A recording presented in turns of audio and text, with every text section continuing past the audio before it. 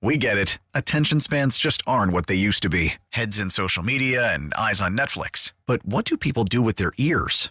Well, for one, they're listening to audio. Americans spend 4.4 hours with audio every day. Oh, and you want the proof? Well, you just sat through this ad that's now approaching 30 seconds. What could you say to a potential customer in 30 seconds? Let Odyssey put together a media plan tailor-made for your unique marketing needs. Advertise with Odyssey. Visit ads.odyssey.com.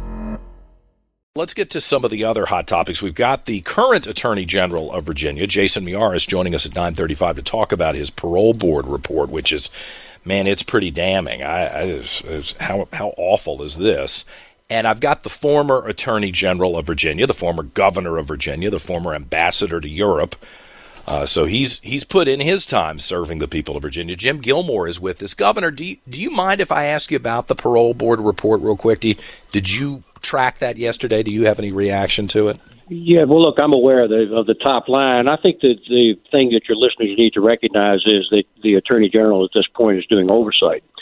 At this point, the correct topic is the question of public safety and what direction we should be going in, and the Attorney General is scrutinizing it and then reporting it to the public in a transparent way. And that's new. That's different.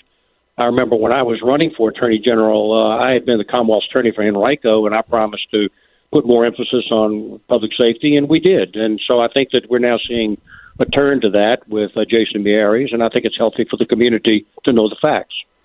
And know where people let us down. I mean, look, there's always politics, and I want to shield.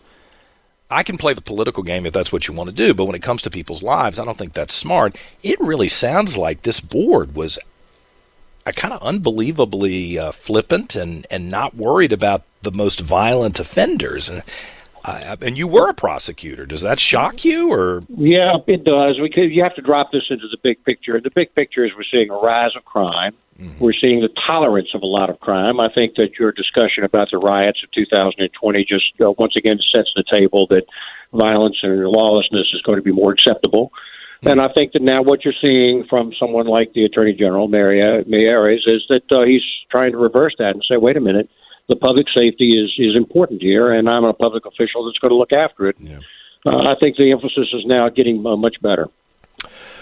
Well, let's transfer that acceptance of bad behavior and violence to what's happening in Eastern Europe with Ukraine and Russia. And I have been paying attention to your posts. I hope people are following you on Facebook because it's very interesting, the stories you pluck out to identify. The war crimes really, they'll keep you up at night if you read these stories. It's horrible. Well, that's right. Listen, the current events anybody can read. If you want to follow me on LinkedIn and Facebook, you'll see the articles that I think keep people up to date. Mm-hmm. But I think the key, once again, big picture issues is several. The Russians have invaded another country. They're occupying that country. They're presuming to attack that country. The West is now helping Ukraine respond by sending tanks, and that's the news of the day. But the big picture is that the Russians get to do this with impunity. They know they can't be attacked on their homeland because of the nuclear threat. So, what is this war going to be here? Is it just forever going to be killing off Ukrainians and sacrificing Russian soldiers by the bushel? These tanks that we're sending will allow a pushback, and if the Russians really want to lose all their soldiers, I'm sure that the Ukrainians would like to accommodate that. So but this issue of impunity, can the Russians simply fight forever on another country's territory? And then the second thing is, with the absence of a Nuremberg-like tribunal, mm-hmm. these violent crimes and atrocities become an acceptable part of modern life. Right. And that is the real problem. That is a real problem, and it's a world that the United States is, I think, in the long run, not going to be willing to live in. Yeah. And then the third thing, of course, is my Republican conservatives. We've talked about that before. I stand against this neo-isolationism that's been emerging. Who do you think's winning in that debate up in D.C. now? I think that the good guys are winning. I think that the people that are wanting to support this international effort and they recognize the long-term implications of the Russians prevailing are still winning. I think that this matter of sending Abrams tanks eventually has released now the Germans to send their tanks.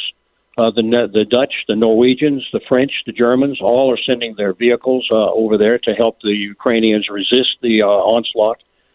And I think that things are continuing to go. I don't believe that the isolationists will win in the long run. And I sure as heck am provide every leadership that I can in the Republican Party to not allow this isolationist type of pullback mentality to prevail. I think that's dangerous to America in the long run. Well, last week we talked about the tanks and Germany kind of balking at sending them. They didn't want to agitate the Russians, or at least that was the word that was out there. Now they're sending the tanks.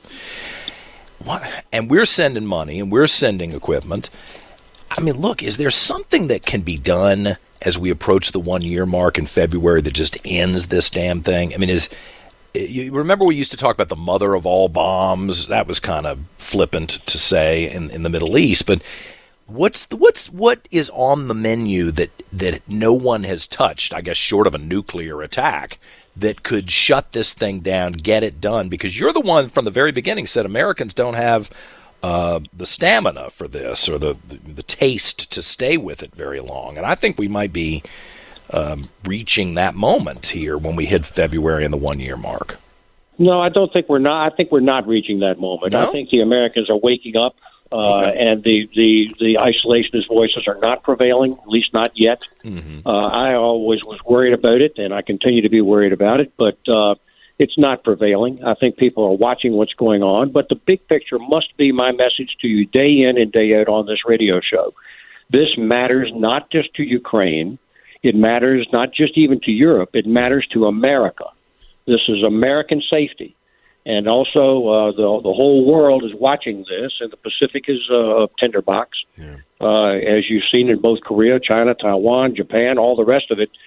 We're in a time of great danger, and I think that if we stand strong now, I think we're going to be okay. The Russians have threatened again this morning, but they don't want to be at war with the United States. They can't win a war like that. There's not going to be a nuclear conflagration, I don't believe. But the end of the day, I'll answer your question directly. You know, what can bring this to a close? The answer is, of course, we can just give up.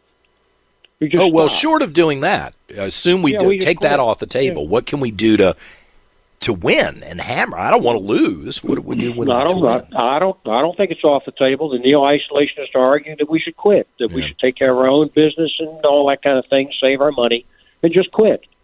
That's fine, but just think carefully about what kind of world we're going to live in if this kind of atrocity, aggression prevails and becomes the rule across the world. At that point, I think in the very near future, we're back in it again, because America is not going to be able to live in that kind of world. This is the moment when we can begin to nip this in the bud early, even though it doesn't look like a nip. But it's a very serious business that's going on right now, but this can be a lot worse. Well, that's scary, because if you're paying attention, I think a lot of people just kind of turn their head and don't want to deal with it because they don't have to. In a contemporary sense, domestically, this is a very distant issue. Well, but remember, John, the West did not start this war. Ukraine did not start this war. I was there in Vienna dealing with this the whole time there was a partial occupation and there was a rising danger, and we were controlling it pretty well while I was there.